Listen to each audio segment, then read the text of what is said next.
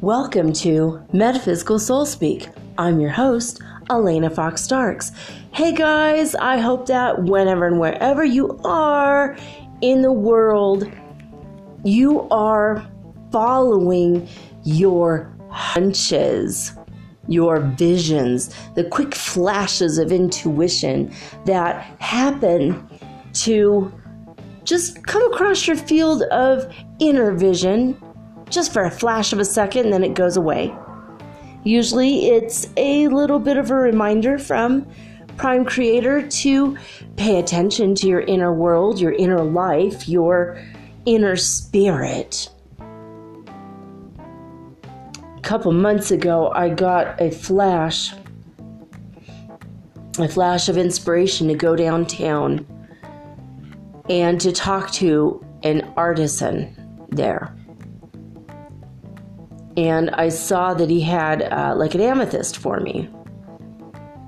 And I just didn't feel good enough to go downtown. I just was like, nah, I felt kind of tired. I didn't feel very good. So I just kind of let it go. But about 2 or 3 days ago, I got a flash again of inspiration to go downtown and go to the artisans. And I have a feeling that this was the same exact person that I was told to go talk to. I have a feeling he was here before. But today I went downtown to do some paperwork so that I could keep getting paid by the American government death benefits to raise my child. Every year you have to fill out 2 pages of a form. Asks you if your kid is still alive and still living with you, and if you've become a citizen of another country, and I haven't yet, thank God.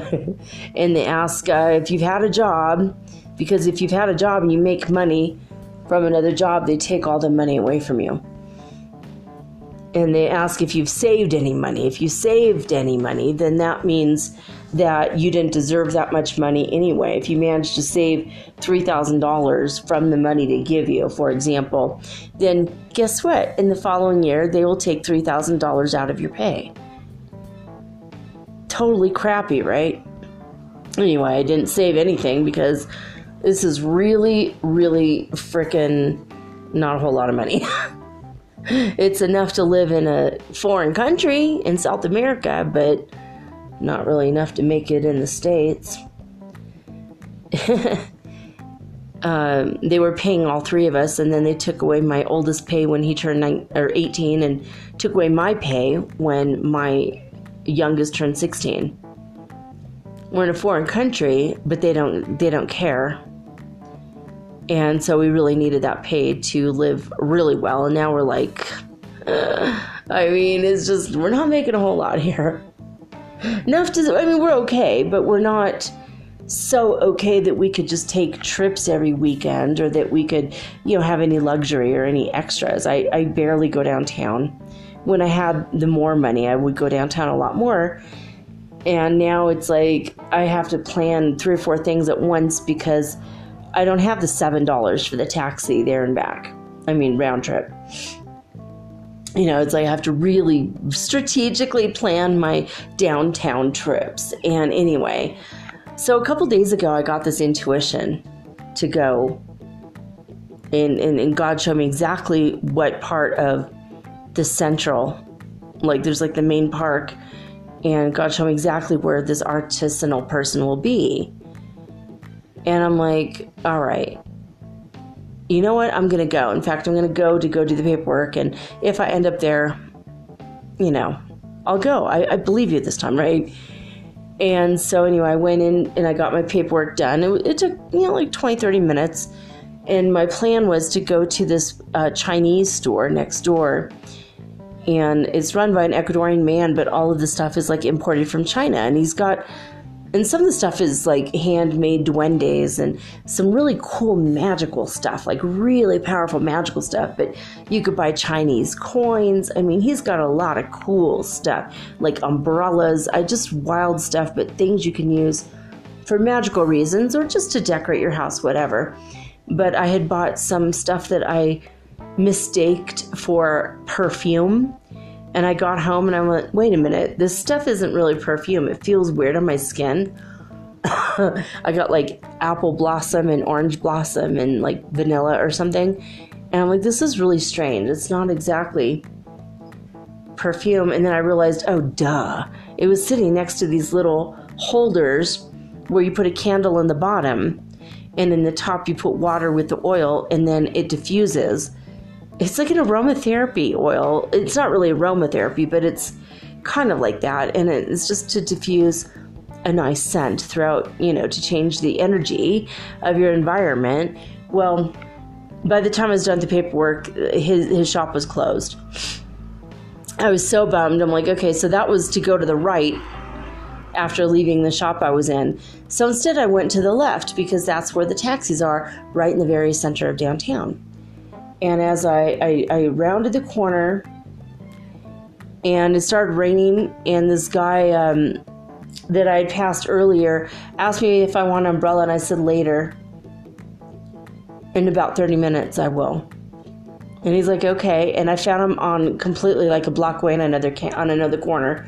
So I bought this really kick-ass umbrella for $5. It has its own little teeny tiny carrying case with little straps for $5, and it's really compact. It fits in my purse, but it's a full blown enormous umbrella, and it would cover me and another person really easily. And it's silver, like space age, almost like tinfoil or space age silver on the inside and navy blue on the outside. It's really gorgeous. Anyway, I'm really like, oh, it was a good purchase. It was kind of cool. And I like the little carry case. It's like special somehow. Anyway, so I bought that from him, and then I went to the church, the new cathedral, it's like the pathway in front of the church is pink marble. I mean, the place is just freaking gorgeous, amazing energy. So I'm like walking on the pink marble path looking for this family. The husband and wife are constantly bickering, and the little old mother, her mother is the sweetest woman in the world. God bless her soul. She could barely see anymore, and especially when it gets dark, it's hard for her to see. And so I decided to buy 10 candles from her, little tiny candles. And I got some purple and green candles, and she was just the sweetest thing. She could barely see to see what candles I wanted, and I'd hand the bag to her while she opened it and counted the candles out. And 10 candles from her, $1.50. It's like, they're little tapered candles. They're not the big ones, but they're like about 6 inches tall. I mean, they're skinny, but they last about, I'd have to say 4 to 6 hours they'll burn. I did a ritual with a candle that I got at the store that's smaller, and it was 4 hours. And these are really good, high quality candles that these people, I think, most of them they order, but they make them themselves, a lot of them. And they're the official candle and religious relic people. They sell right directly in front of the church. And they're there like every day, except on, of course, God's day, Sunday. They're not there. But for the most part, they're all very sweet people. But the husband and wife are constantly bickering, so I'm constantly praying for them every time I go by them. And I pray for this old lady because she's just, God bless her soul. She's like so beautiful, such a sweet and light spirit, and she's so happy to be doing what she's doing. And you could tell it's like hard on her body, you know, she has to sit down all the time to count the candles out and stuff. And so, but I was just, you know, like, you know, downtown experience. Usually you walk around and you spend $20 and you come home with like big bags full of stuff usually. But, so I got the umbrella and I got the candles and I finished my paperwork and I was thinking, well, I'm probably going to go to there's like a couple restaurants I could order a sandwich for my kid and get something for me to take home. Because I wasn't really sure what I was going to make for dinner yet. And I got here, or I was getting ready to get to that corner place. And lo and behold, the guy from my vision, I've seen his face probably 3 times, but once in the past week. And I saw his face. And I was like surprised, like, oh my God. And he was like, oh my God. And we gave this look, each other look like, oh my God, it's you. And we got so happy, we hugged each other. And then I realized, I don't know this guy. And he asked me where I'm from. And I'm like, oh, well, what the hell was that hug? That was so weird. So weird. So, you know, I told him, you know, I'm from California. And I said, well, where are you from? And he's like, I'm from Colombia. I'm like, of course you are, you know. Every man they feel like hugging ends up there from Colombia, right? Or just Colombian men are just, at least in my experience, they're so genuine and sweet and heartwarming. And even if they're scoundrels that are going to rob you, they come across so charismatic that you're just like, ooh. And I just had like my soul recognized his soul though. And he was just standing there. And then I realized that he's standing there with another man who's getting all these like sticks out and he's like building a table. And I'm like, oh, wait a minute. God told me to talk to this guy. So they built the table and they put the cloths and I was like, okay, they put a green cloth, one of my favorite colors. They put a purple, like magenta-y cloth on, one of my favorite colors. I'm like, oh, this is on, man. I know this is from my vision. That's how I know this guy. I literally had a vision of him like 3-4 days ago. I'm like, it's perfect for the portal day of 11/11 with the Taurus moon. And Taurus is all about luxury and fine things and getting out of our way so we're not as stubborn as we normally are. And happy 11/11, guys, by the way. And a shout out to Kyle for writing me today and telling me happy 11/11, as well as to Nikolai, who wrote me and said happy 11/11. And Emerald, and thank you, Emerald, for writing me today. We didn't talk about the 11/11 thing, I don't think, but I'm so happy to hear from you. And all of you. In fact, several of you have written me. About 4 people added me on Instagram yesterday. So thank you for that. So anyway, this guy he gets out and he's like very slowly putting each piece, and I'm like, oh my God, his art is incredible. He takes off this gorgeous necklace he was wearing and puts that on the table because that's for sale too. And he's like, these necklaces, like the crystals are like 2 inches long and they're just big, huge honking crystals, right? And the fine detail he does this with little tiny, wires, just it's wire jewelry. And his friend from Argentina was doing macrame. And then there was a lady that was hanging out with them, and she was from Venezuela. And her name was Blanca. So shout out to Blanca, even though she doesn't know about my show and she doesn't really know about. But she had such a glorious smile and such a beautiful energy. And she just sat there quietly while I was fascinated by Victor, is his name, by Victor's work. I mean, his stuff is incredible. He's like, oh, these stones are from Argentina. These stones are from Madagascar. This stone over here, these groupings of stones I got from Mexico. And I mean, he had bones of dolphins that got caught in a pescador's net, a fisherman's net. and he asked to buy the bones, or I guess he got the bones for free. And he cleaned them up, and then he made them like wands. I mean, some of the most gorgeous things I've ever seen. I was sad there was a dolphin's bone. It made me sad, very sad.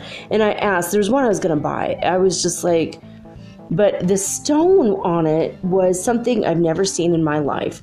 And it was a black obsidian with a silver sheen. It blew my mind. I've seen obsidian with a gold sheen. I did mention this in my crystals episode, that if you have black obsidian that's just straight up obsidian, it will protect you from spirits, especially negative spirits and especially negative people. But when you have a excuse me, I'm having like some kind of weird allergy. It feels like I'm inhaling lint, and I know I'm not, so I don't know what's going on. Anyway, so when you have a black obsidian with a gold sheen, so if you hold it up to the light and there's like a shimmery, it looks like a sea of swimming gold dots, like millions of gold dots, and you just look at it, and it's one of the most gorgeous things you could ever see.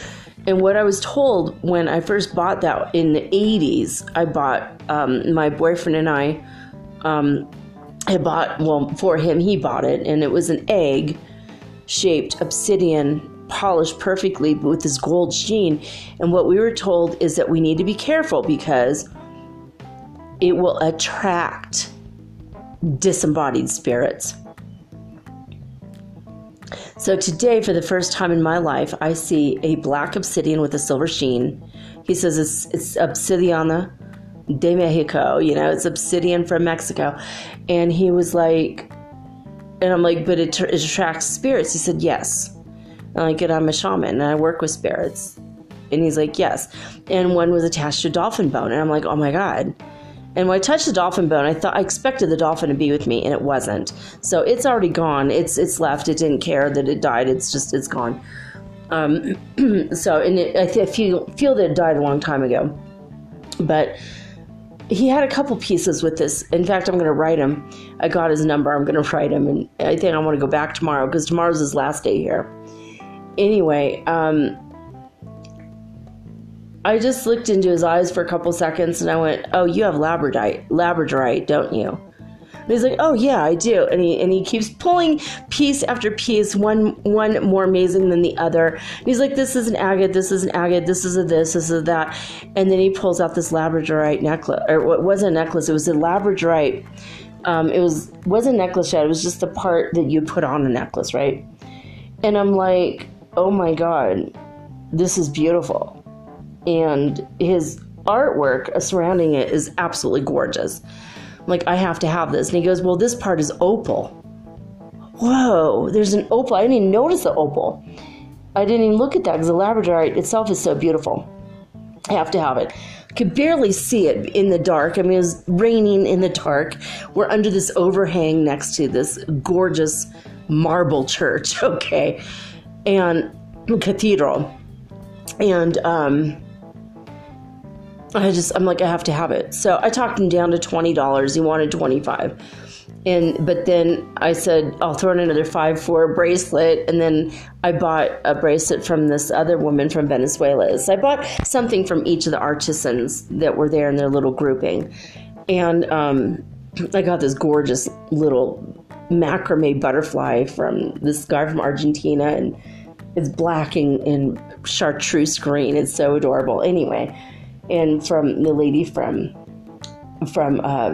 Venezuela, I've never seen this kind of a woven pattern. So maybe I'll try to take a picture of this. But it's 2 shades of green, and me and green. I love green, and it's just my color. Green's turquoise, blue. That's just where I'm. Those are the colors in which I live. Those are the colors that really inspire and strike me and strike my heart. And labradorite is right in that greenish color, right? And this labradorite, I started to look at it a few minutes ago under the light, finally under the light. And I'm looking at this, and you guys, this is freaking blowing my mind. In the center, or a little bit off to the right of the center. So if I'm wearing it, it's going to be to the side nearest to my heart. Inside the labradorite is a J. Remember my story about seeing a black J in the clouds and it disappeared and then a white J came up? Well, now I'm looking at this. There's a J in it. It's very, very obvious. There's a J in my labradorite I just bought. Oh, and by the way, he made a necklace for me while I sat there with him. And so now it's on the necklace and I wore it home. And I'm just like, this is like, I think, my favorite piece of jewelry. And so then I looked up a little bit more. I'm looking, and then below the J, to the far right of it, is very faint, but it's very obvious. There's a D. So God tells me to go find this artisan, and the minute I get there, he recognizes me and hugs me. Like our souls know each other. This was all freaking pre-planned. And my new necklace says JD on it, which I'm pretty damn sure are the initials of my twin flame. And by the way, my near twin flame, who's also JD, Jude Dekoff. Oh my God, I can't even say your name. I know you're going to hear this and laugh. I know you're going to laugh your ass off. Jude Dekoff. That's what I need you right now. I need you to decough me. I've been coughing all day. All right. But this says JD, and I know that's the initials of my twin flame. Blew my frickin' mind. It blew my frickin' mind. So, of course, I'm going to be staring at this a lot just to see if there's anything else in it. I literally started to stare at this thinking that maybe a face would pop out, because sometimes when there's a spirit attached to a piece, of jewelry or just an actual rock, and if the gnome or the spirit that is attached to it is still there, sometimes when they start to trust your energy, a face will pop up. And I thought, ooh, I wonder if there's a face attached to this one. And lo and behold, there isn't, but there's the initials of I'm pretty sure that's the initials of my twin flame. My near twin flame that wasn't as near as the twin flame I just met, Jude. My old, not my old twin flame, but he's we all have near twin flames. So it's kind of like alternates in like in a beauty contestant, like when a beauty pageant contestant wins, if she cannot fulfill the duties in which she was there for, hired for her, then the next person gets to fulfill that role. It's kind of like we have our near twins that will help us fulfill whatever role we need to until our real twin can come. And so my first encounter with the twin flame thing, his initials were JF. And now I met JD, Jude Dekoff, but he's like my near twin. He's not my twin. I asked my higher guidance. I'm like, oh, I'm going to be so mad if my gorgeous, amazing Jude Dekoff, if he's my twin flame and he's so very, very gay, this is absolute cruel, right? It's so cruel if he is my guy and gay, right? So I asked, and he's like, what if I'm your twin? He's like, I have a feeling. I'm like, I'm going to ask. And I asked my higher guidance, and no, actually, he's my near twin. And I've known him since the beginning of time, at least the beginning of our time. And the same thing, obviously, with my twin flame, but here's his initials, JD. And the person I went out with 2 weeks ago, his initials are DJ, but he goes by his middle name.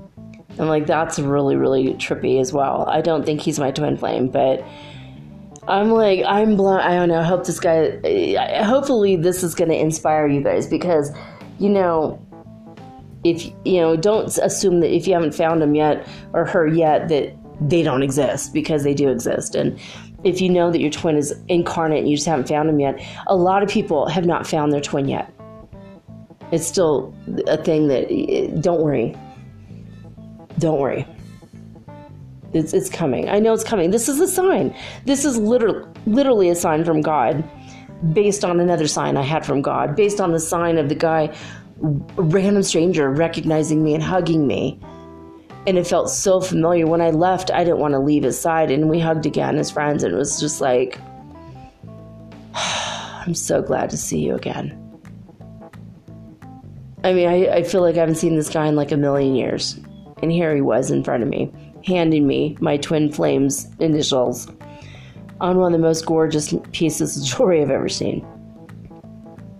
So I'm going to try to take a picture of it maybe later, tomorrow, and try to put it on Instagram. Once I get up there in the next day or two, I'll let you guys know. It's unbelievable. It's like just so completely unbelievable. It's exactly the size of the necklace I was wearing there too. It was like so funny, like almost the same exact shape too. Unbelievable. Like I seriously, I feel like I want to hold this tonight. I just want to hold it in my hand. I love labradorite so much. And anyway, all right, I'm going to get into it real quick, because the reading tonight, I've already done that part first because I wanted to see how long it would take. So I don't want to make this too long. I have about another under 10 minutes to make it that sweet spot, just under 2 hours. All right.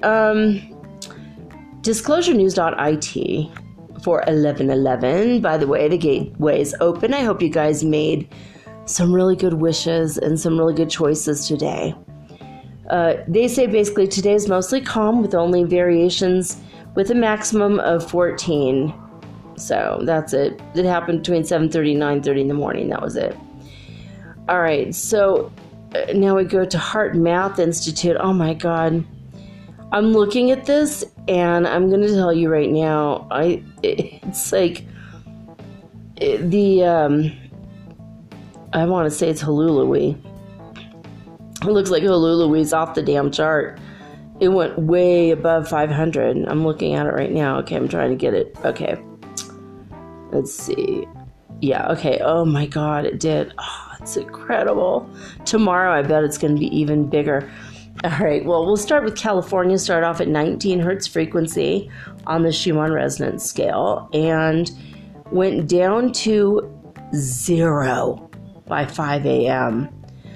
Ooh, we zeroed out 3 times. I'm looking at this going, today was not ever going to be an ordinary or common day. That's for damn sure. All right. Houfu of Saudi Arabia started off at 0 and ended up at 0.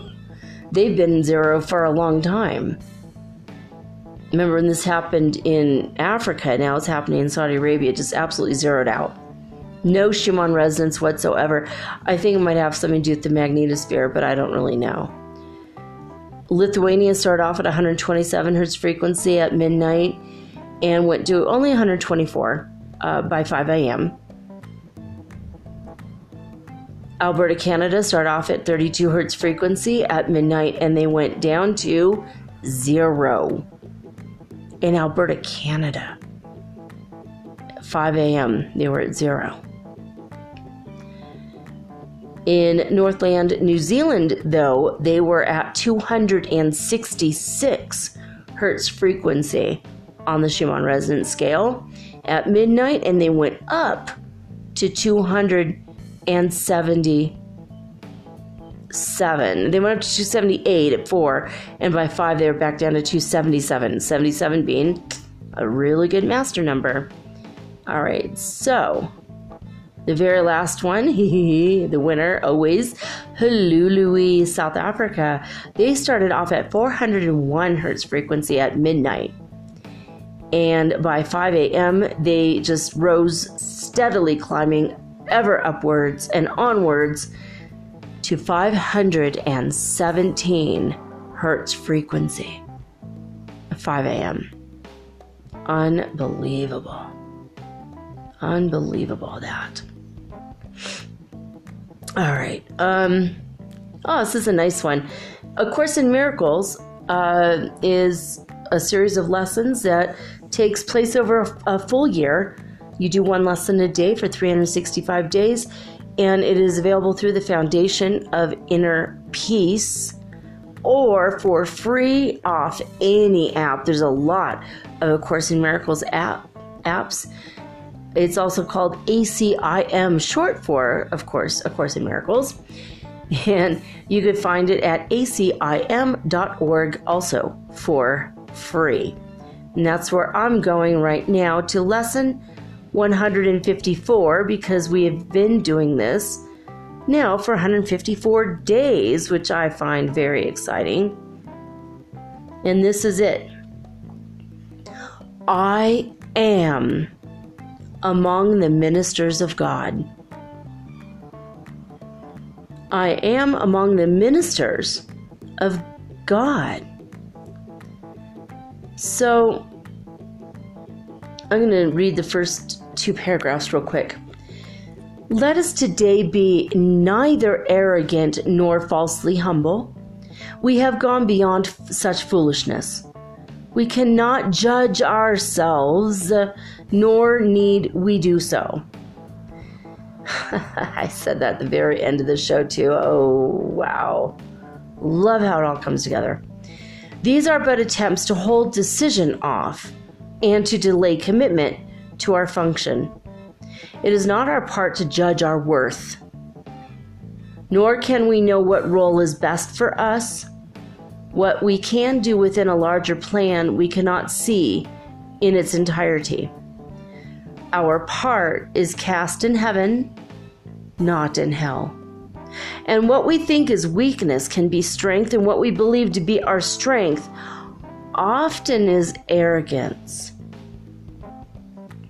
Whatever your appointed role may be, it was selected by the voice for God, whose function is to speak for you as well, seeing your strengths exactly as they are and equally aware of where they can be best applied, for what, to whom, and to when.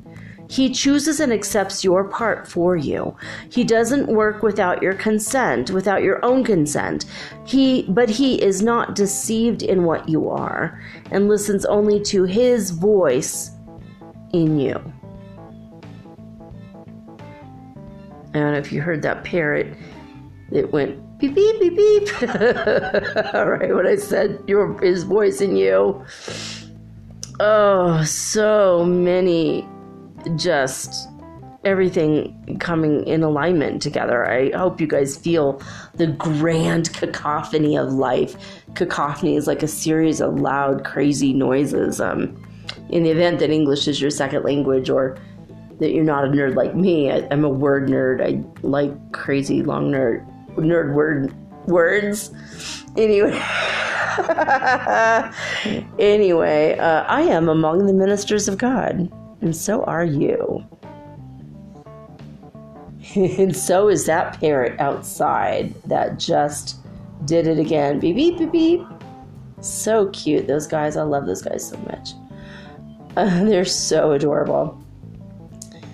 There's another family of parrots I discovered living in another grouping of trees across the street from the ones that I'm hearing. So they're like on the other side of my building. And as I was walking home the other day, they got into a big squabble, and the whole family was like chasing each other. There was like, they all chased each other around the tree, and then most of them landed. And then two of them were chasing each other in a circle around the tree, screaming really loud at each other. It was so freaking cute. And then after a few minutes, they died down. They kind of like, they went back into the tree, and the rest of the family was like, kind of like it was like a collective sigh. They were like, like that. It was like so funny. I was like, oh, the parrots are so adorable. Today I looked for my pigeons and they weren't there, and I said I really miss the pigeons, and I went and talked to my son, and 3 minutes later I turned, and they're staring at me in the window. They're psychic with me. My pigeons, they're so adorable.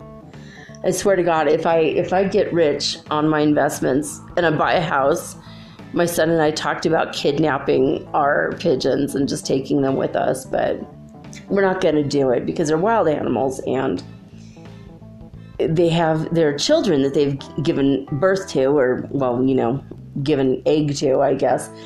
And I think they have a girl and a boy. And the boy came up and he's looking really normal. His weird beak fell off and he's, they have the normal sized beak underneath the egg beak. And he came and he's just staring at me in the window and just like, hey, what are you doing? I was like, oh my God, that was so cool. So the one son is starting to visit me and the other one hasn't come up.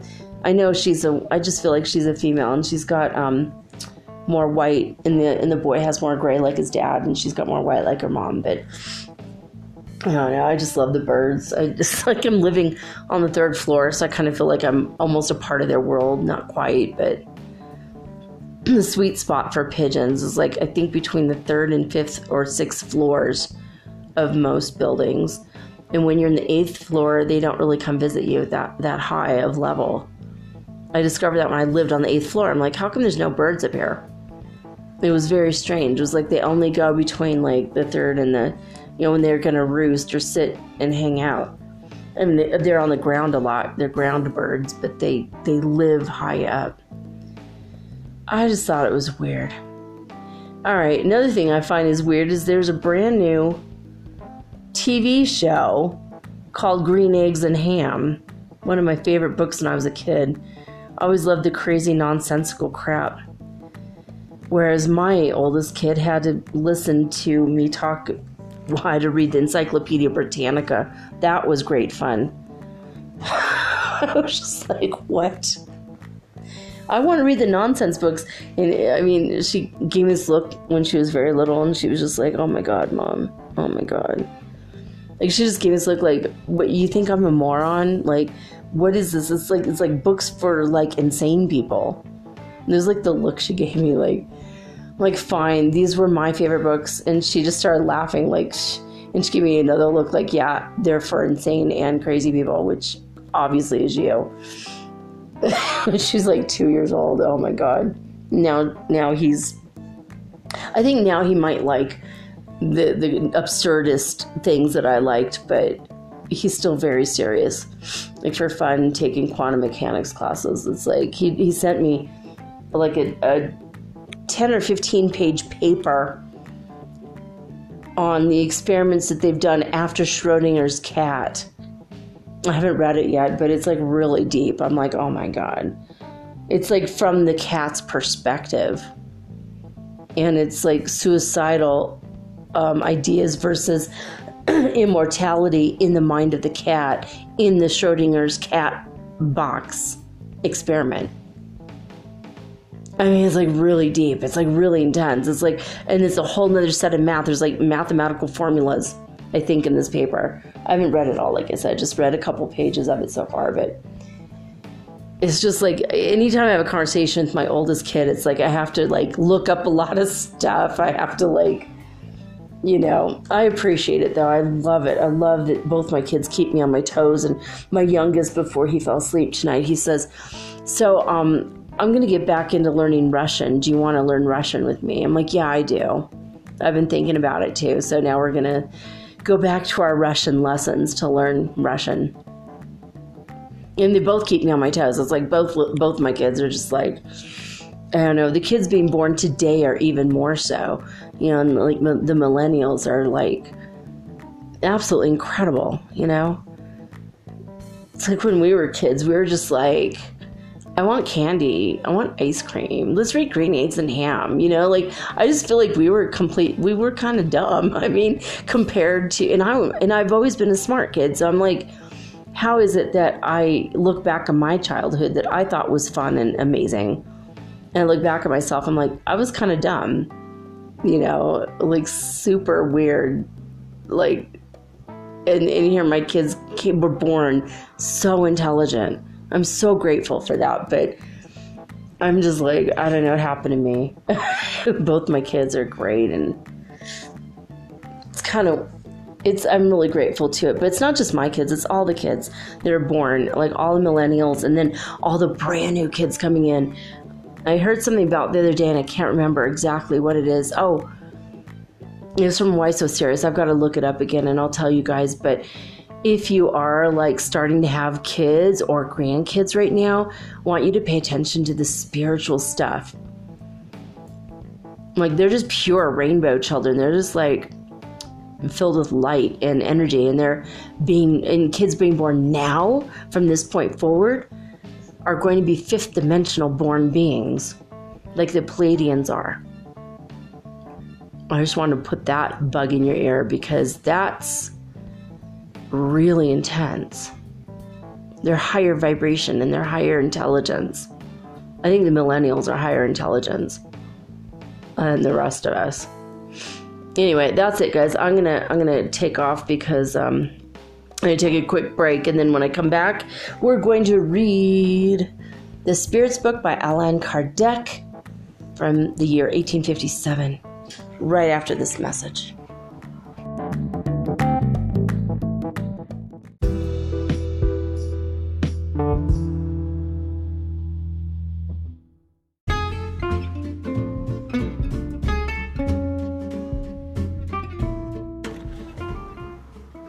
Metaphysical Soul Speak is run on sponsors and listener support.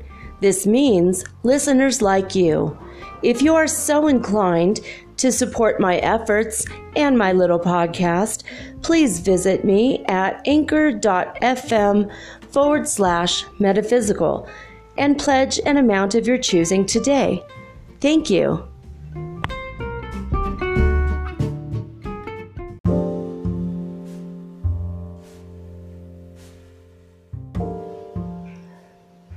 Part 9 of The Spirits Book, written by Allan Kardec in Paris, France, and published in the year 1857. We're on page 175 out of 429, which means we probably have 11 more episodes to go on this. So I hope that you are enjoying it. I am very much enjoying reading this book and getting the information. Some of it is filling in the blanks for me, and only just 1 or 2 points. And if I have a contention with something, I'll mention it.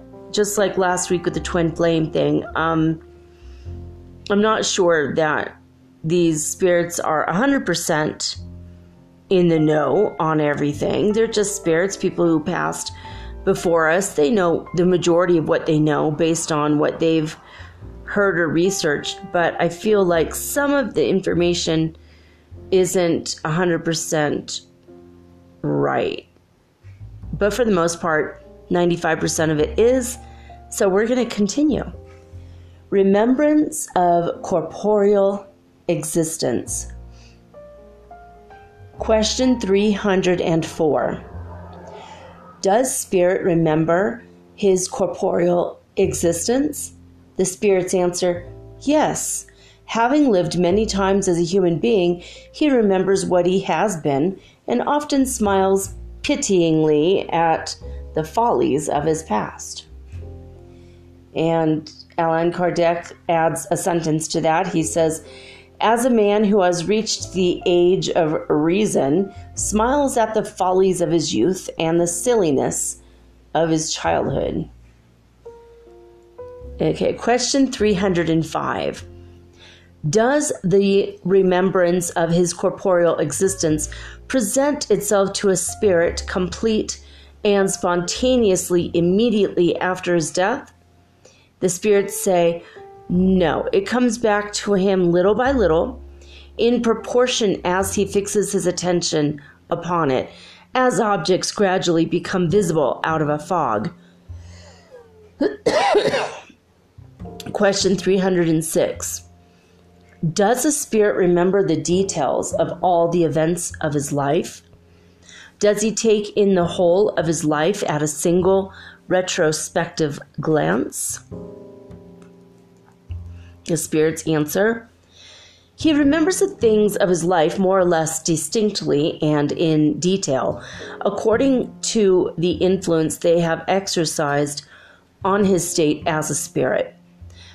But you can easily understand that there are many things in his life to which he attaches no importance and which he does not even seek to remember. And Allan Kardec, he follows up with a question: could he remember them if he wished to do so? And the answer is, he has the power of recalling the most minute details of every incident of his life, and even of his thoughts. But when no useful purpose would be served by exerting this power, he does not exert it. All right. Question 307. In what way does his past life present itself to a spirit's memory?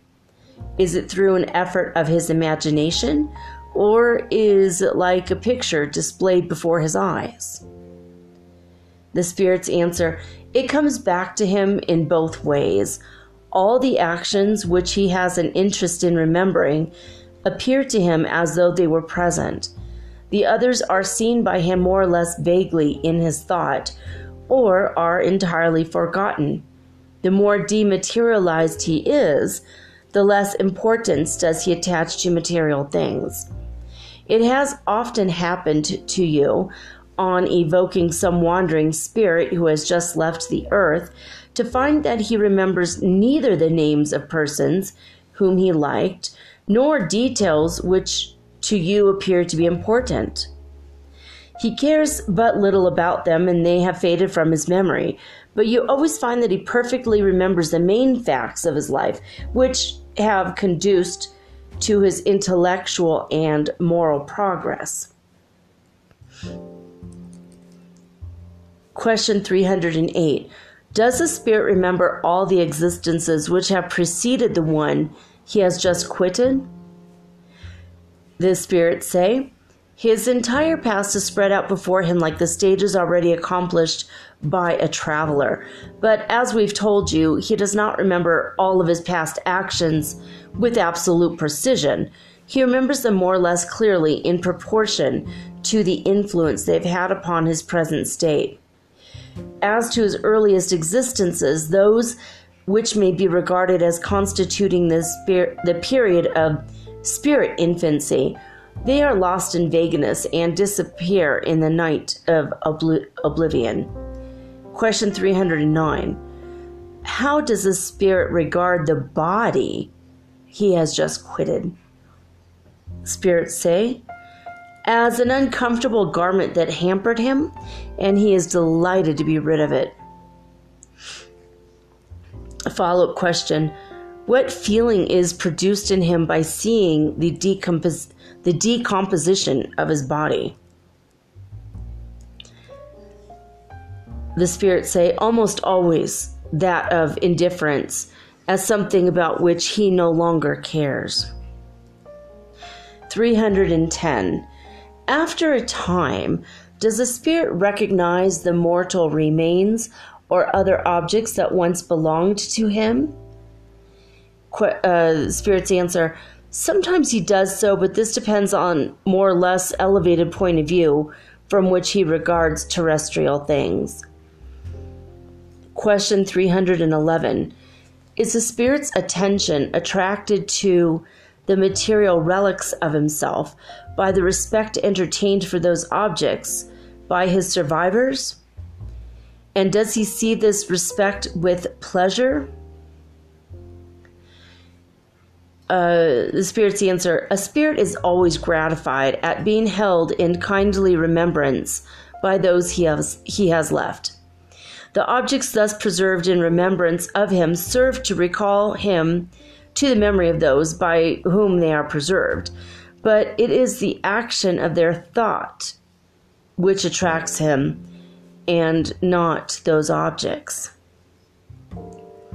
Question 312. Do spirits retain the remembrance of sufferings endured by them in their last corporeal existence? The spirits say, they frequently do so, and this remembrance makes them realize all the more vividly the worth of the felicity they enjoy as spirits. Question 313. Does he who has been happy down here regret his terrestrial enjoyments on quitting the earth?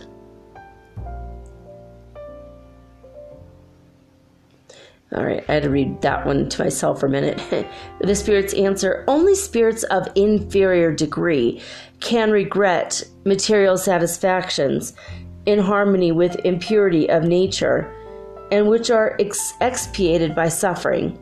For spirits of higher degrees of elevation, the happiness of eternity is immeasurably preferable to the ephemeral pleasures of the earthly life.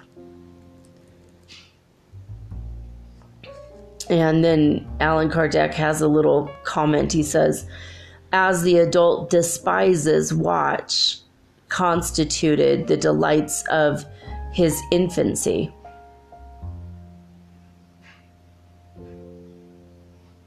I don't think anyone despises their babyhood. I mean, even if you do remember it, do you despise it? I hated that mobile in my crib. I mean, I despise is like quite a strong word. That's crazy, right? I maybe that was just translated wrong. We have to believe. Why would he say that? I hated my diapers. I mean, what about? Okay, whatever. Question 314. When a man who has commenced a series of important labors in view of some useful end has seen these labors interrupted by death, does he in the other world feel regret at having had to leave them unfinished? The spirits answer, no, because he sees that others are destined to complete them. On the contrary, he endeavors to act upon the minds of other human beings so as to lead them to carry on what he had begun. His aim while upon the earth was to be useful to the human race. His aim is the same in the spirit world. Question 315. When a man has left behind him works of art or of literature, does he preserve for them in the other life the interest he took in them while living upon the earth?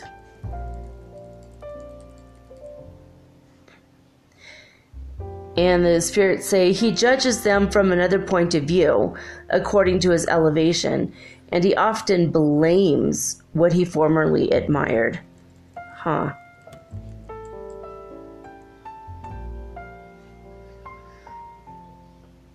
Okay. Question 316. Does a spirit take an interest in the labors which are going on upon the earth in the progress of the arts and sciences? And the spirits answer, that depends on his degree of elevation and on the mission he may have to fulfill. What appears magnificent to you often appears a very small matter to the spirits. If they take an interest in it, it is only as a man learning takes an interest in the work of a schoolboy. They examine whatever indicates the elevation of incarnated spirits and mark the degree of their progress. Question 317.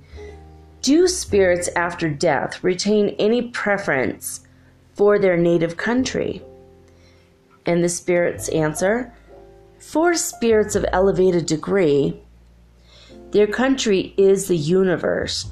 In regard to the earth, their only preference is for the place in which there is the greatest number of persons with whom they are in sympathy. So Allan Kardec adds a very long paragraph. He says, the situation of spirits and their way of looking at things are infinitely varied according to their various degrees of moral and intellectual development. Spirits of a high order generally make but short sojourns upon the earth. All that goes on here is so paltry in comparison with the grandeurs of infinity. The matters to which men attribute most importance appear to them so puerile that the things of this earth have very little interest for them, unless they have been sent to it for the purpose of quickening the progress of its people. Spirits of lower degree visit our earth more frequently, but they judge its affairs from a higher point of view than that of their corporeal life. The common ruck of spirits may be said to be sedentary. Among us, they constitute the great mass of the ambient population of the invisible world. They retain very much the same ideas, tastes, and tendencies which they had while clothed with the corporeal envelope, and mix themselves up with our gatherings, our occupations, our amusements, in all of which they take a part more or less active according to their character. Being no longer able to satisfy their material passions, they take delight in witnessing the excesses of those who abandon themselves to their indulgence, to which they excite them by every means in their power. Among their number are some who are better disposed and who see and observe in order to acquire knowledge and to advance. All right, question 318. Do spirits modify their ideas in the other life? The spirits answer, very considerably. A spirit's ideas undergo very great modifications in proportion as he becomes dematerialized. He may sometimes retain the same ideas for a long period, but little by little the influence of matter diminishes, and he sees more clearly. It is then that he seeks for the means of advancing. Question 319. As spirits had already lived in the other world before being incarnated, why do they feel astonished on re-entering that world? The answer of the spirits: this feeling is only momentary and results from the confusion that follows their waking. They soon recover knowledge of themselves as the memory of the past comes back to them and the impression of the terrestrial life becomes effaced. Okay, here's the next section. Commemoration of the dead, funerals. Question 320. Are spirits affected by the remembrance of those whom they have loved on earth? The spirits answer, very much more so than you are apt to suppose. If they are happy, this remembrance adds to their happiness. If they are unhappy, it affords them consolation.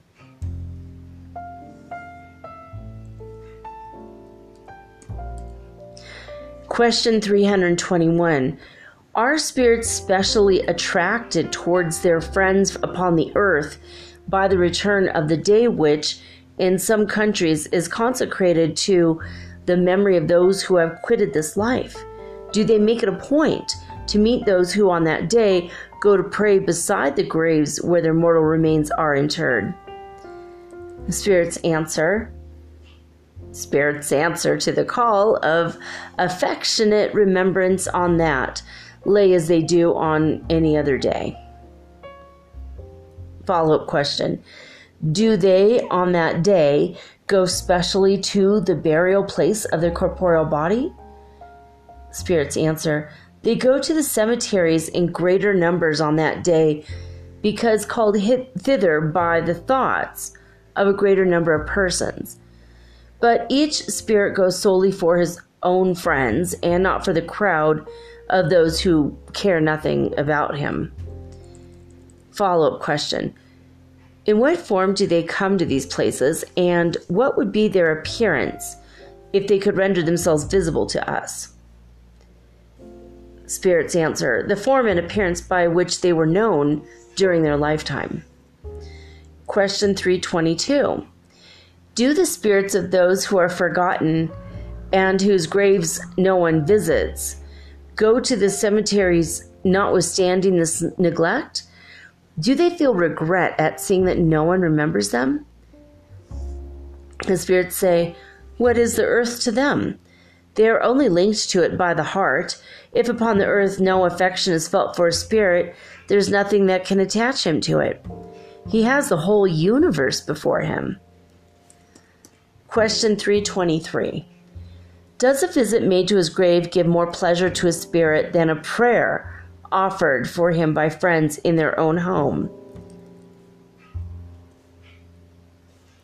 The spirit's answer: a visit made to his grave is a way of showing to his spirit that he is not forgotten. It is a sign. As I have told you, it is the prayer that sanctifies the action of the memory. The place where it is offered is of little importance if it comes from the heart. Whew. Cross off going to Grandpa's grave off the list. Because I love him and he knows, but I don't need to go see where, his body is. It's kind of weird, right? Anyway, question 324. When statues or other monuments are erected to persons who have quitted this life, are the spirits of those persons present at their inauguration, and do they witness such ceremonies with pleasure? Spirits say, spirits often attend on such occasions when able to do so, but they attach less importance to the honors paid to them than to the remembrance in which they are held. Question 325. What makes some persons desire to be buried in one place rather than in another? Do they go thither more willingly, offer their death?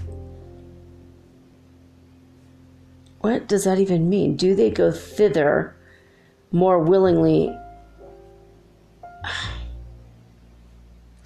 I'm going to read that again. I think there's a mistake here. Okay, question 325. What makes some persons desire to be buried in one place rather than another? Do they go thither more willingly, offer their death? I don't know. And it is a sign of inferiority. Oh, and is it a sign of inferiority on the part of a spirit that he should attribute importance to a matter so purely material? They say that desire is prompted by a spirit's affection for certain places and is a sign of moral inferiority. What? To an elevated spirit, what is one spot of earth more than another? Does he not know that his soul will be reunited with those who he loves, even though their bones are separated? Okay. I don't think it's moral inferiority. Do you guys? I mean, that sounds so judgmental and snarky to me. Like, I don't know. Okay, anyway, it's not a massive importance, but I don't know. Follow-up question: is it futile to bring together the mortal remains of all the members of a family in the same burial place? And the spirits answer, such reunion is of little importance to the spirits, but it is useful to men whose remembrance of those who've gone before them is thus strengthened and rendered more serious. Oh, okay. Question 326. When the soul has returned into spirit life, is it gratified by the honors paid to its mortal remains? The spirits say, when a spirit has reached a certain degree of advancement, he is purified from terrestrial vanities, for he comprehends their futility. But there are many spirits who, in the early period of their return to the other life, take great pleasure in the honors paid to their memory, or are much disturbed at finding themselves forgotten, for they still retain some of the false ideas they held during their earthly life. Question 327. That's a big one. Do spirits ever attend their own funerals? They say, spirits very often do so, but in many cases without understanding what's going on, being still in the state of confusion that usually follows death. By the way, that's why you need to bury people 3 days after they die, no cremation before 3 days because of that confusion stage, and also the fact that the body can still feel for 3 days after. Ugh, gross, right? Oh, the follow-up question. Do they feel flattered by the presence of a large concourse of persons at their funeral? Spirits answer, more or less so, according to the sentiment which has brought them together. Okay. Question 328. Is a spirit ever present at the meetings of his heirs? The spirits answer, almost always. Providence has so ordained it for the spirit's own instruction and for the chastisement of selfishness. The deceased is thus enabled to judge of the worth of the protestations of affection and devotion addressed to him during his life, and his disappointment on witnessing the rapacity of those who dispute the property he has left is often very great. But the punishment of greedy heirs will come in due time. Yeah. Rapacity could also maybe be pronounced rapacity. Rapacity. I don't know if I said that right. But I think it means raping, the will of the person. Disputing the property is like raping his will. The rapacity. It's a good word. I have to look it up later. Remember it. Question 329. Is the respect which mankind in all ages and among all peoples has always instinctively shown to the dead to be attributed to an intuitive belief in a future state of existence? The answer: the one is the natural consequence of the other. Were it not for that belief, such respect would have neither object nor meaning. All right. I'm going to take a quick break, and then I'm going to read the next part, which is chapter 7.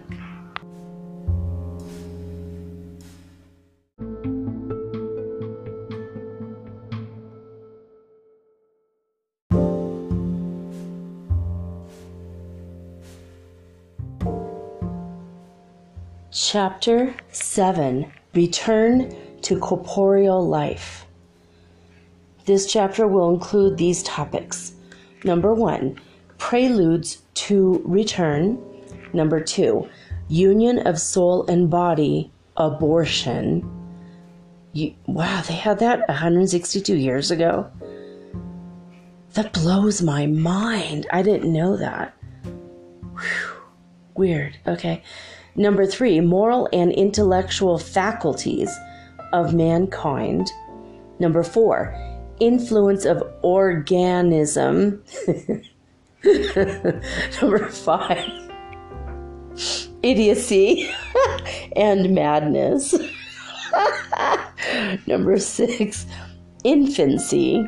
Number 7, terrestrial sympathies and antipathies. Number 8, forgetfulness of the past. Preludes to return. Question 330. Do spirits foresee the epoch of their next return to corporeal life? The spirits answer, they have the presentiment of that return as a blind man feels the heat of the fire he is approaching. They know that they will be reincarnated, as you know that you will die, but without knowing when that change will occur.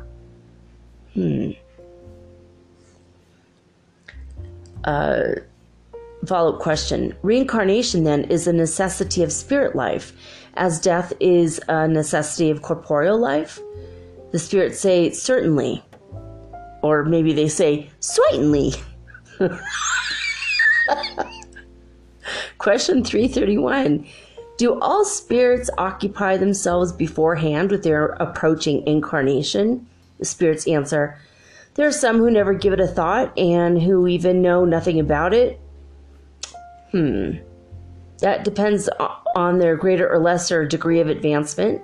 In some cases, the uncertainty in which they are left in regard to their future is a punishment. Oh, yeah, okay. Question 332. Can a spirit hasten or retard the moment of his reincarnation? They say, he may hasten it by the action of a strong desire. He may also put it off if he shrink from the trial awaiting him. For the cowardly and the indifferent are to be found among spirits as among men. But he cannot do so with impunity. He suffers from such delay as the sick man suffers who shrinks from employing the remedy which alone can cure him. Question 333. Woo! If a spirit found himself tolerably happy in an average condition among errant spirits, could he prolong that state indefinitely? They say, no, not indefinitely. The necessity of advancing is one which is felt by every spirit sooner or later. All spirits have to ascend. It is their destiny. That was question 333. Did you guys get a chill? I mean, I'm just like, damn, I just got a chill, yo. That was awesome. Question 334.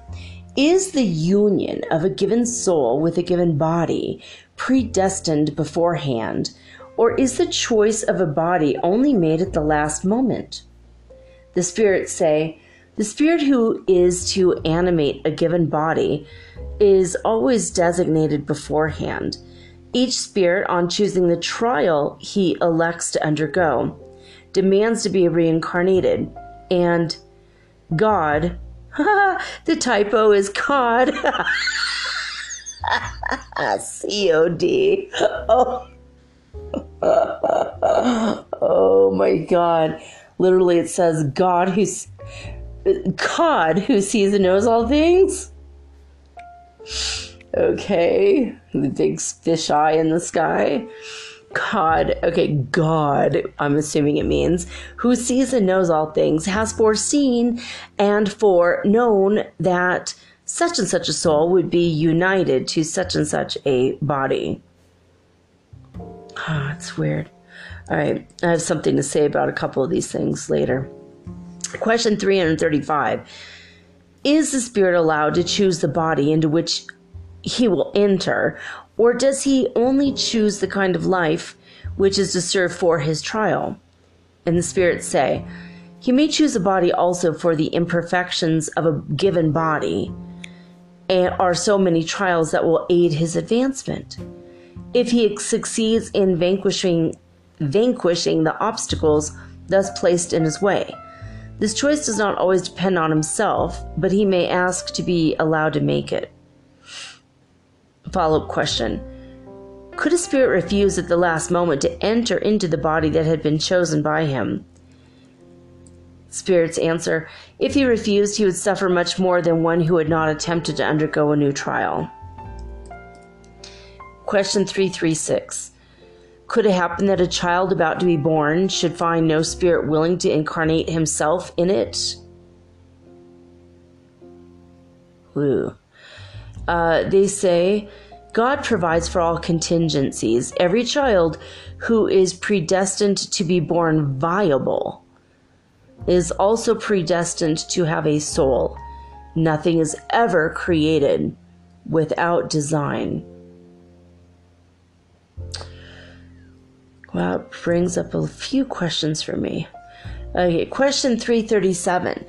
Is the union of a given soul with a given body ever imposed by God? The answer. It is sometimes imposed, as well as the different trials are to be undergone by a spirit, and especially when the latter is still too backward to be able to choose wisely for himself.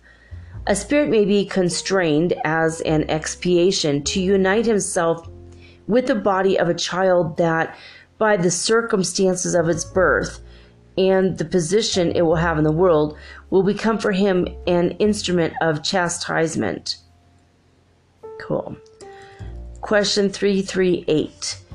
If several spirits demanded to incarnate themselves in a body about to be born, in what way would the decision be made between them? Oh, that's an interesting question. Wow. I never considered that was a possibility. The spirits say, in such a case, it's God who judges as to which spirit is best fitted to fulfill the destiny appointed for that child. But as I've already told you, the spirit is designated before the instant in which he is to unite himself with the body. Question 339. Is the moment of incarnation accompanied by a confusion similar to that which follows the spirit's separation from the body? They say, yes, but much greater and especially much longer. At death, the spirit is emancipated from the state of slavery, and at birth, he re-enters it. Yeah. Question 340. Does the moment in which he is to reincarnate himself appear to a spirit as a solemn one? Does he accomplish that act as something serious and important for him? And the spirits answer, he is like a traveler who embarks on a perilous voyage and who does not know whether he may not find his death in the waves among which he is venturing. It actually says embarks on a perilous voyager. If you're a traveler, don't ever embark upon a perilous voyager. Only a perilous voyage. Well, maybe not that either. Okay.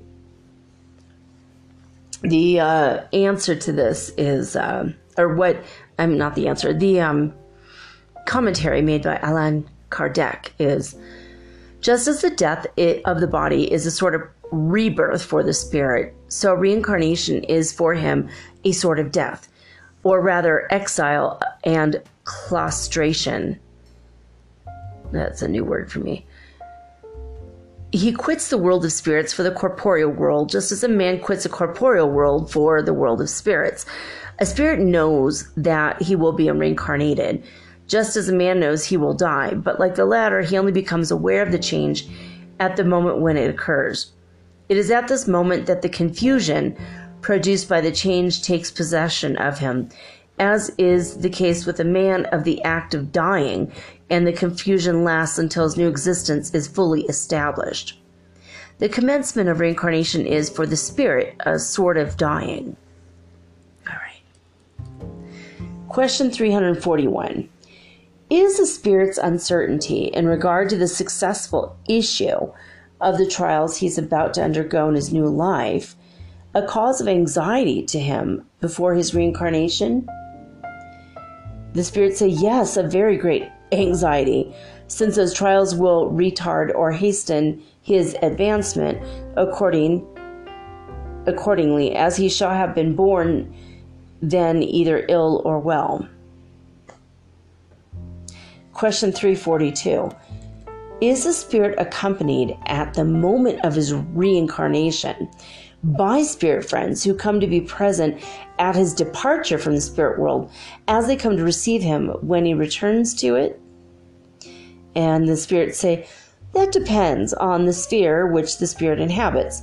If he belongs to a sphere in which affection reigns, spirits who love him remain with him at the last moment, encourage him, and often even follow him into his new life. Question 343. Is it the spirit friends who thus follow us in our earthly life that we sometimes see in our dreams, manifesting affection for us, but whose features are unknown to us? The spirits answer, yes, in very many cases. They come to visit you as you visit a prisoner in his cell.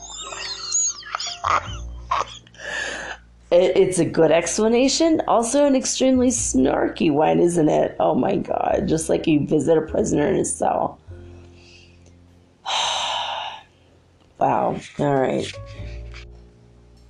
Union of soul and body. Question 344. At what moment is the soul united to the body? The answer: the union begins at the moment of conception, but is only complete at the moment of birth. From the moment of conception, the spirit designated to inhabit a given body is united to that body by a fluidic link, which becomes closer and closer up until the instant of birth. The cry then uttered by the infant announces that he is numbered among the living. Question 345. Is the union between spirit and the body definitive from the moment of conception? Could the spirit during this first period of that union renounce inhabiting the body designed for him? The spirit's answer: the union between them is definitive in this sense, namely, that no other spirit could replace the one who has been designated for that body. But as the links which hold them together are at first very weak, they're easily broken and may be severed by the will of a spirit who draws back from the trial he had chosen. But in that case, the child does not live. Question 346. What becomes of a spirit if the body he has chosen happens to die before birth? Answer: he chooses another body. Follow up: what can be the use of premature deaths? Follow up: such deaths are most frequently caused by the imperfections of matter. Question 347. What benefit can a spirit derive from his incarnation in a body which dies a few days after birth? Answer: in such a case, a new being's consciousness of his existence is so slightly developed that his death is of little importance. As we've told you, such deaths are often intended mainly as a trial for the parents. Question 348. Does the spirit know beforehand that the body he chooses has no chance of living? Answer: sometimes he knows it, but if he chooses it on this account, it's because he shrinks from the trial he foresees. Question 349. When, from any cause, a spirit has failed to accomplish a proposed incarnation, is another existence provided for him immediately? Answer: no, not always immediately. The spirit requires time to make a new choice unless his instantaneous reincarnation had been previously decided upon. Question 350. When a spirit is definitively united to an infant body, and it is thus too late for him to refuse this union, does he sometimes regret the choice he's made? It's like freaking yeah, every day sometimes. Okay. So, the spirits say, if you mean to ask whether as a man he may complain of his life he has to undergo, and whether he may not wish it were otherwise, I answer yes. But if you mean to ask whether he regrets the choice he has made, I answer no, for he does not remember that he's made it.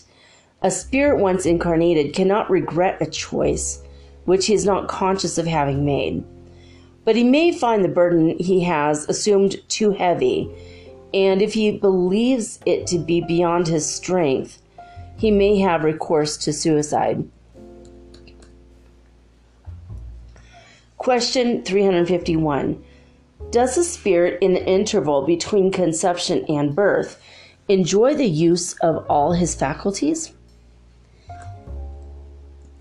The answer: he does so more or less according to the various periods of gestation, for he is not yet incarnated in his new body, but only attached to it.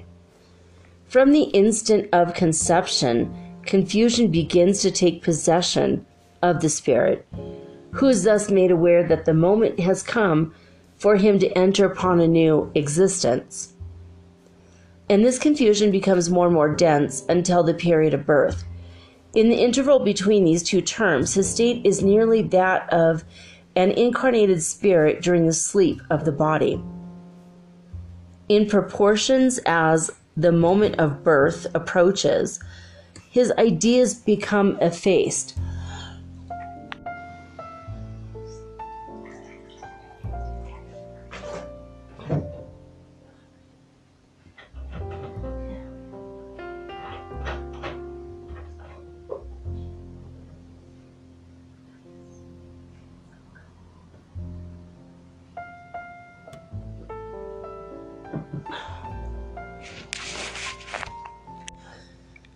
Together with the remembrance of the past, of which when once he has entered upon corporeal life, he is no longer conscious. But this remembrance comes back to him little by little when he has returned to the spirit world. Question 352. Does the spirit at the moment of birth recover the plenitude of its faculties? Spirit's answer: no, they are gradually developed. Excuse me. They are gradually developed with the growth of his organs. The corporeal life is for him a new existence. He has to learn the use of his bodily instruments. His ideas come back to him little by little, as in the case of a man who, waking out of slumber, should find himself in a different situation from that in which he was before he fell asleep.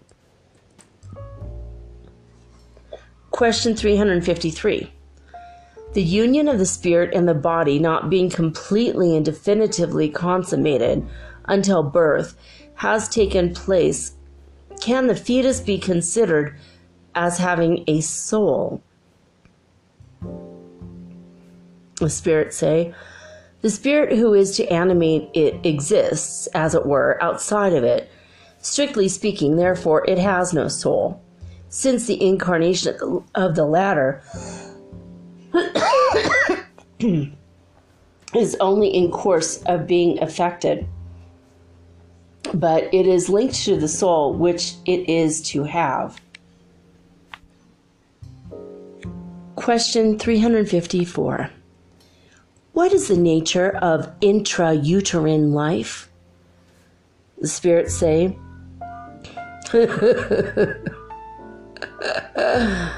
oh gee, it must be this exact time every night this happens. Do you hear it in the background?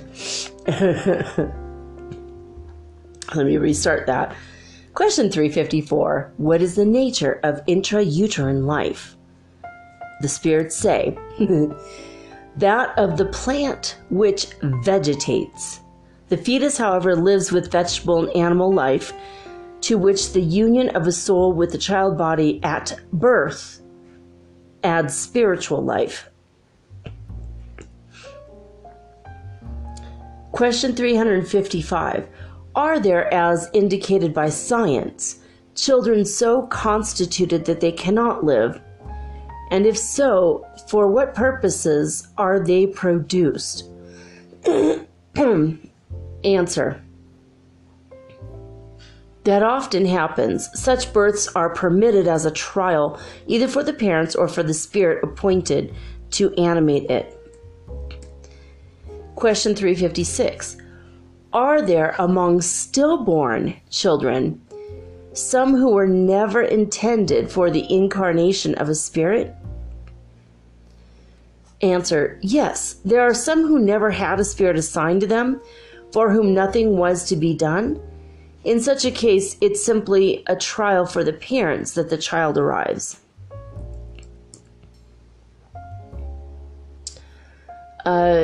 Follow-up. Can a being of this nature come to its term? Answer, yes, sometimes, but it doesn't live. Oh, that's weird. Wow, that's very weird. It gives me pause for real. Okay, follow-up. Every child that survives its birth then necessarily has a spirit incarnated in it. Answer. What would it be if such were not the case? It wouldn't be a human being. Right? Question 357. What are, for a spirit, the consequences of abortion? Answer. It is an existence that is null and must be commenced over again.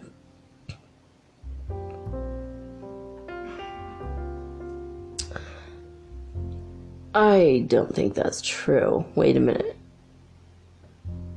Oh, I see. I don't think that means for the person doing the abortion. I think that's for the aborted child or, fetus. I think what that means is the spirit just has to find another body. Question 358.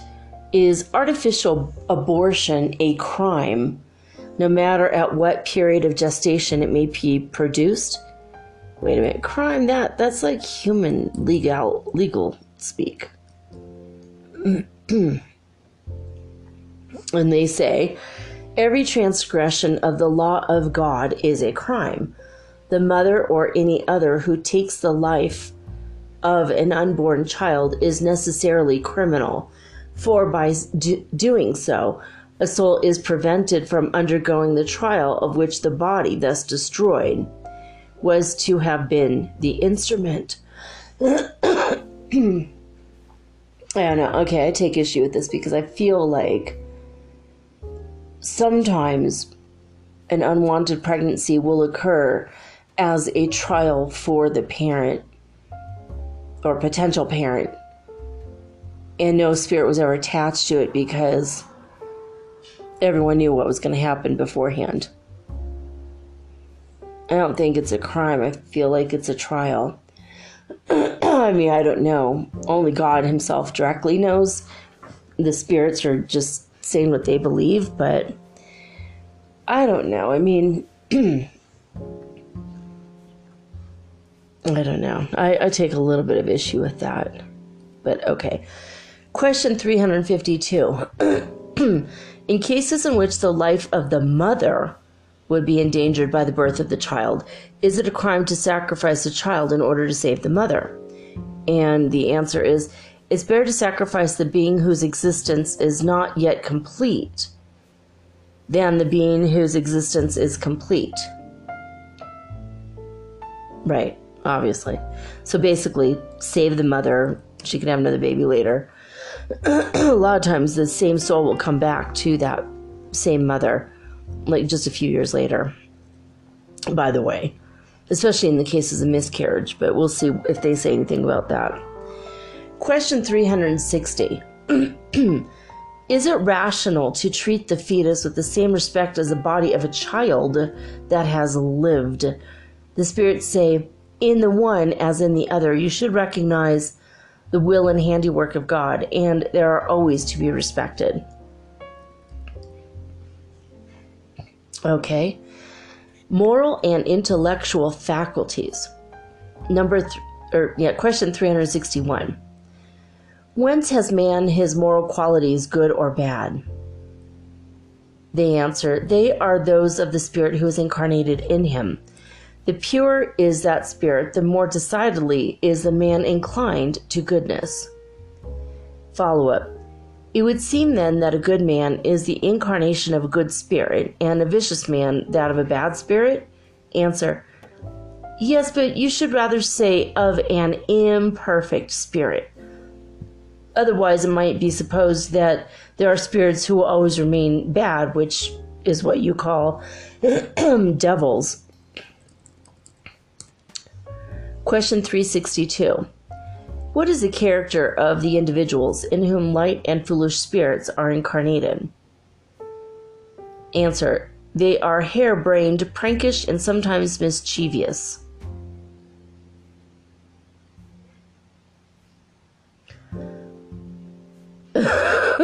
What? The character of the individuals in whom light and foolish spirits are incarnated. Harebrained, prankish, and sometimes mischievous. Oh my God. Question 363. I mean, does that mean, seriously, does that mean that my mother was harebrained, prankish, and sometimes mischievous? Maybe a little bit.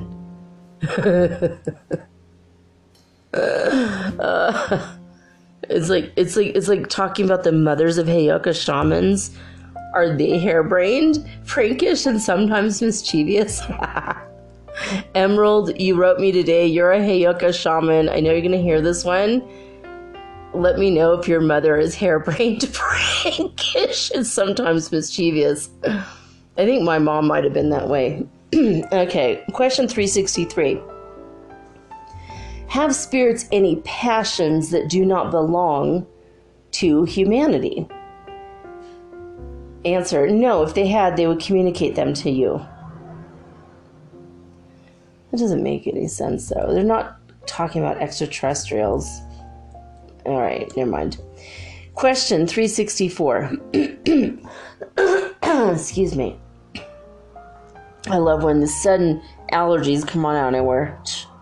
Okay.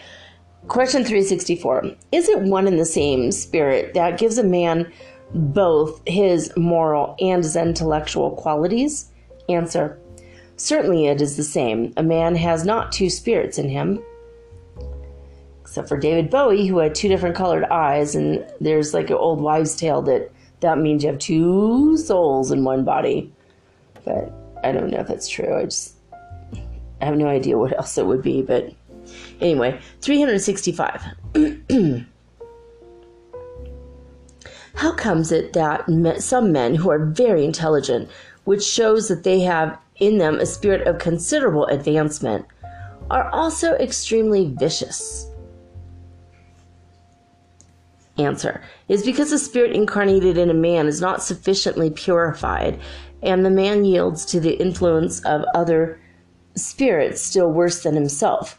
The upward progress of a spirit is accomplished by slow degrees, but this progress does not take place simultaneously in all directions. At one period of his career, he may advance in knowledge, at another in morality. Question 366. What is to be thought of the opinion according to which a man's various intellectual and moral faculties are the product of so many different spirits incarnated in him, and each possessing a special aptitude? Answer. The absurdity of such an opinion becomes evident on a moment's reflection. Each spirit is destined to possess all possible aptitudes, but in order to progress, he must possess one soul in unitary will. If a man were an amalgam of different spirits, this unitary will would not exist, and he would possess no individuality, because at his death, all the spirits would fly off in different directions, like birds escaped from a cage. Men often complain of not comprehending certain things, and yet how ingenious they are in multiplying difficulties while they have within reach the simplest, most natural of explanations. Such an opinion is but another instance of the way in which men so often take the effect for the cause. It does for man what the pagans did for God. They believed in the existence of as many gods as there are phenomena in the universe, but even among them, the more sensible ones only saw in those phenomena a variety of effects having for their cause one and the same God. And he writes, the physical and moral worlds offer us in regard to this subject numerous points of comparison. While the attention of mankind was confined to the appearance of natural phenomena, they believed in the existence of many kinds of matter. In the present day, it's seen that all those phenomena, however varied, may very probably be merely the result of modifications of a single elementary matter. The various faculties of a human being are manifestations of one and the same cause, which is the soul or spirit incarnated in him, and not of several souls, just as the different sounds of an organ are the product of one and the same air, and not as many sorts of air as there are sounds. According to the theory in question, when a man acquires or loses aptitudes or tendencies, such modifications would be the result of the coming or going of a corresponding number of the spirits conjoined with him, which would make of him a multiple being without individuality and consequently without responsibility. This theory, moreover, is disproved by the numerous manifestations of spirits which conclusively demonstrate their personality and their identity. Well, there you have it, guys. We'll come back to the rest of this chapter next week. So there's a couple things I wanted to discuss real quick. Basically, from my experience and from my research and my conversations with my spirit guides and divine and all that, what I understand, okay, when a miscarriage is going to happen automatically, the spirit said that usually it means that a spirit is not attached to the body. You know, if it's destined to die, there's usually not a spirit attached, and sometimes it's when it needs to have consciousness for a few minutes and then leaves. But it didn't mention miscarriage, and I had a miscarriage. And right after my first miscarriage, my oldest child that I have now, she taunted and teased and haunted me for months after the miscarriage, like 6 months after. So the reason why I had gotten pregnant and then the miscarriage occurred was that it was going to be an automatic, it was like a connection, like she wanted to come and tell me, hey, I'm on my way. It's a reminder or like a wake-up call that, hey, I'm definitely going to come. You don't have to worry. This wasn't the right timing. But when you find my dad, and you have to look for my dad now, basically. And when I found my children's father, I hadn't met him yet. And when I found him, I started having dreams about the same child that was haunting me. And she's like, whose instructions are you following? And I'm like, what do you mean? And she's like, when, don't you want me? What's wrong with you? Like, yeah, I definitely want you. I can't wait to have you in my life. And she's like, okay, good. I'm glad. And I woke up going, oh my God, I have to leave my current husband and go marry this guy and have his child. I mean, I just knew it. It was like this instant, like, I knew I had to do it. And it sounds horrible, but I mean, later I found out it's because it was karma. It was a debt we had to settle with my first husband and I, who was a lovely person. And I don't know him now, but if I saw him tomorrow, I'd give him a big hug. I mean, he was a very sweet person in this life. But in past life, he took away my love. He killed him. And in this life, I had to take away his love, which was me. I had to leave him for the man he killed in past life. I didn't know it at the time. It was a horrible thing that happened, but it just felt horrible to me. I hated leaving him because he was a good man, but when I met Terrell, I knew he was the one. He was my soulmate. But when I first met him, immediately, the same spirit who came to me before was like, good, you finally found him. And once we actually got together in our first day in our new apartment together, she started haunting him. And he was in the bathroom waiting for the bathtub to fill up. He was going to take a bath, a cold bath. It was very hot. It was in July when we moved together. And it was like 4th of July weekend, Freedom weekend. And he was sitting on the edge of the bathtub waiting for the bathtub to fill up. And all of a sudden, her spirit came to him. And she's like, what are you doing? Get in there and have sex with my mom. And he's like, oh my God. I'm like, what? He's like, she just came and visited me. Oh my God. She's adorable. And boy, is she precocious as hell. I'm like, yeah, I know. Now she's a he and wants to be an astronaut and studying quantum mechanics, quantum physics. My oldest is extremely precocious and always was. But the way that she looks, or that he looked when he was a she, was exactly the way that we saw the spirit. Threw me for a loop when he wanted to be a he. I was like, whoa, because I didn't see that coming. This spirit had only projected to me the feminine side, but that was meant to be a trial for me personally, because my husband was dead by the time that this happened. But it's not much of a trial. I accept my kid and I love him no matter what. But the miscarriage thing was very interesting. I mean, he would run by me and slap me in the leg. He would turn lights on and off, and I would hear laughter in my apartment, and I'd hear running of little feet. In fact, I think someone asked me if there was a child in my apartment. I'm like, no. It's a ghost of a child. It was pretty crazy. I lived in a building with all old retired people, and they were desperate to rent it out, and no one wanted to live there because of all the old people. And I wanted to live there because the old people, there was a swimming pool and no one was ever using it. Oh, I had a pool to myself. Oh my God, it was glorious. I mean, I swam day and night.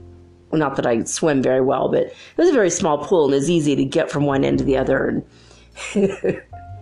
anyway, and then I got to lay out in the sun and get a little bit, I won't say tan, but some color. I had a little bit more than piece of paper.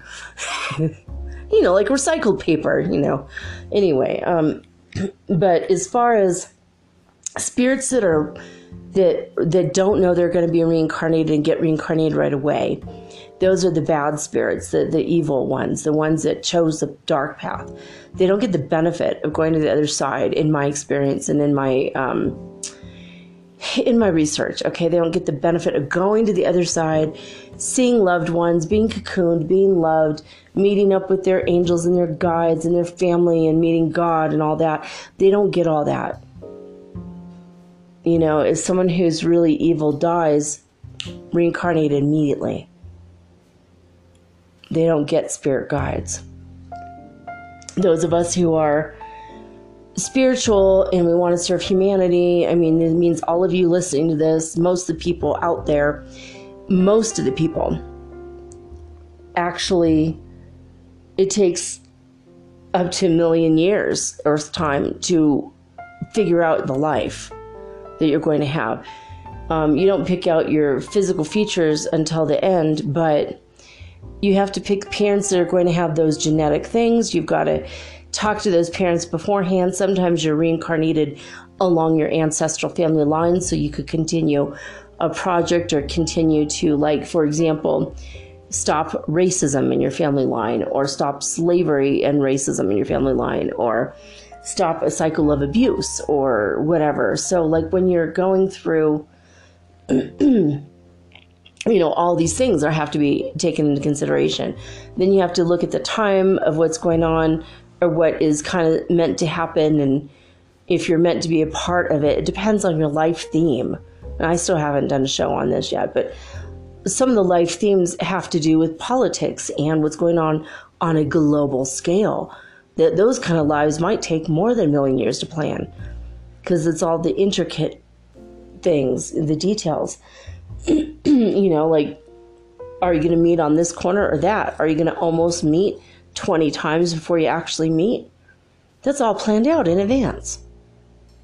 So think about all the intricate things if you don't know if you're going to go to the mall today or not, and you go to the mall today and the love of your life is standing in line ahead of you at the mall, and you lock eyes, and then you don't meet again for 5 more years. Think about the planning that has to go to get both of you to decide randomly to go to the mall that day, at that time, at the exact same time, and to go to that exact same store, and to buy things at that exact same. Like, think about all the computations and permutations and just the math itself. Makes me want to throw up how much information goes into that.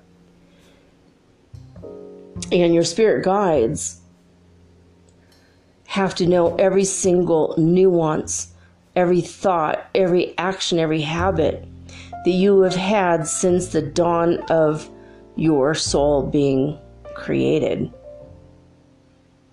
as well as sit with you and talk to you for a few thousand years before you get reincarnated, so that they can help you in all the different ways. Usually people that become a spirit guide for you don't ever freaking do it again, because it's hard. It's hard. Most of the time they just go, oh, hell no. Next time you're getting a different spirit guide, because this is bullshit. It's too much. It's too much. It's too heart-wrenching. It's too frustrating. They're your best friend, and they know you more than you know yourself. But your holy guardian angel was assigned at you when you first were created, and you have the same holy guardian angel forever, in every incarnation, no matter what planet you're on. I'm asking God. Yeah, God just says yes, that's true. Now but your spirit guide is different every time, because they just can't take it over and over and over again. It's exhausting. It's got to be exhausting to be a spirit guide. But the way that Sylvia Browne talks about this is a third of the souls are absolutely dark path evil, and they get reincarnated again and again real quick.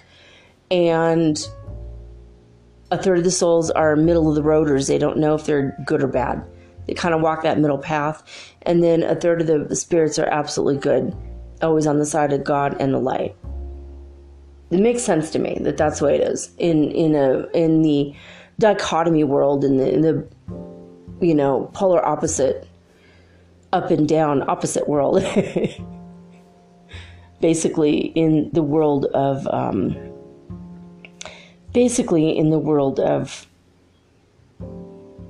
duality in the third dimension.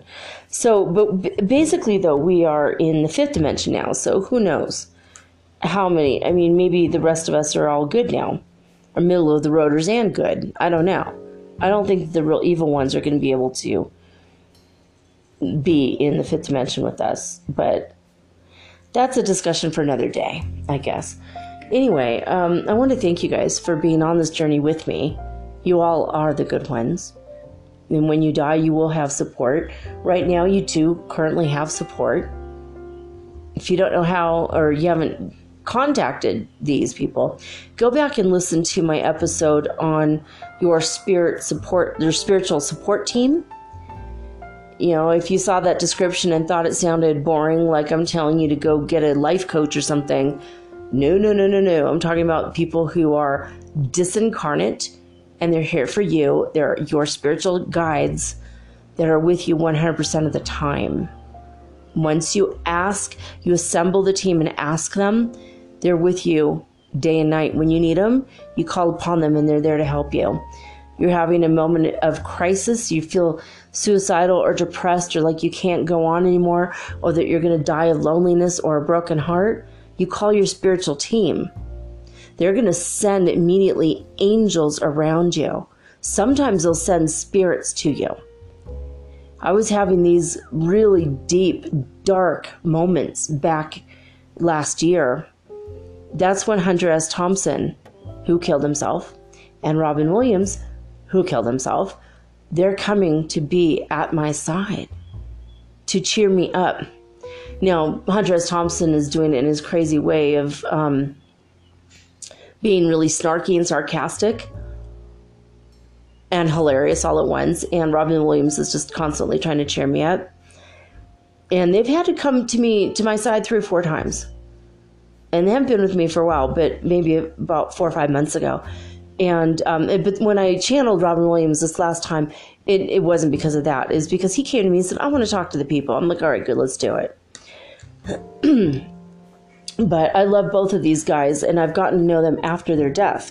I might know them when I'm, disembodied, but I did not know them in this life physically, other than I knew their work, as, Hunter is an author and Robin is an actor. But I don't know, you have a spiritual team, so I want you guys to go back to that episode, listen to it again, come up with all the things that you need to have all of the tools at your disposal.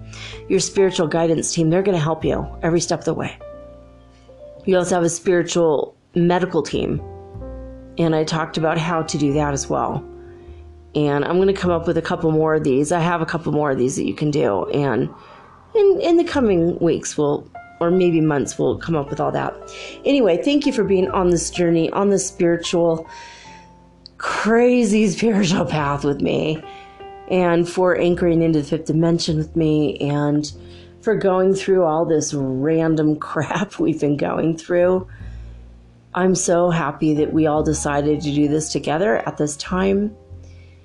And I'm just trying to give my voice, lend my voice to this movement to help more and more people awaken at the expense of my sounding like an insane person, but I don't care. I could give a crap less what people think of me, so that's pretty much why it just doesn't matter, and I'm able to be so open about everything that's been in my life, because only God can judge me in the end, and we judge ourselves as well when we get to the end, but we shouldn't do it now, obviously. Well, that's all I gotta say about that. I love each and every one of you. Any one of you who wishes to contact me for any little thing or for clarification or anything at all, just contact me at metaphysicalsoulspeak@gmail.com, and it's in the show's description as well. All right, that's it, guys. I'm going to go now. Signing off with peace and joy and the high vibes of the holy 5th dimension. Until next time, guys, peace.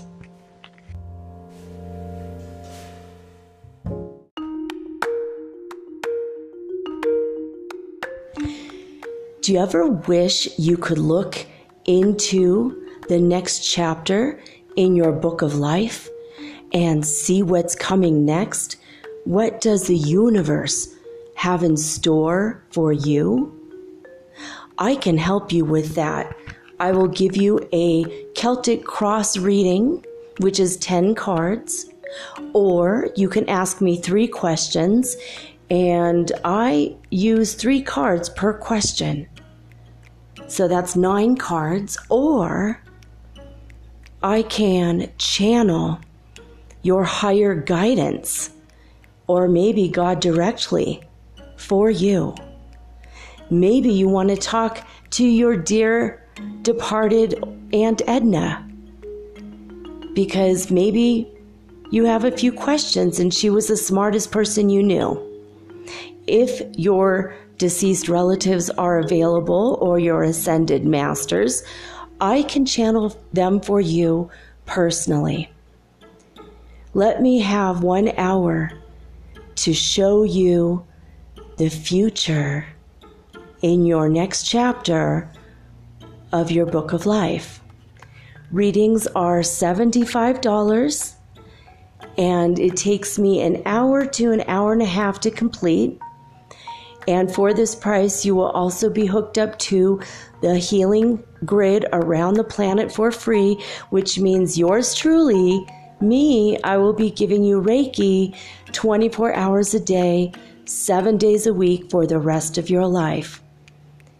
All you have to do is let me know. metaphysicalsoulspeak@gmail.com, and we will explore your future together.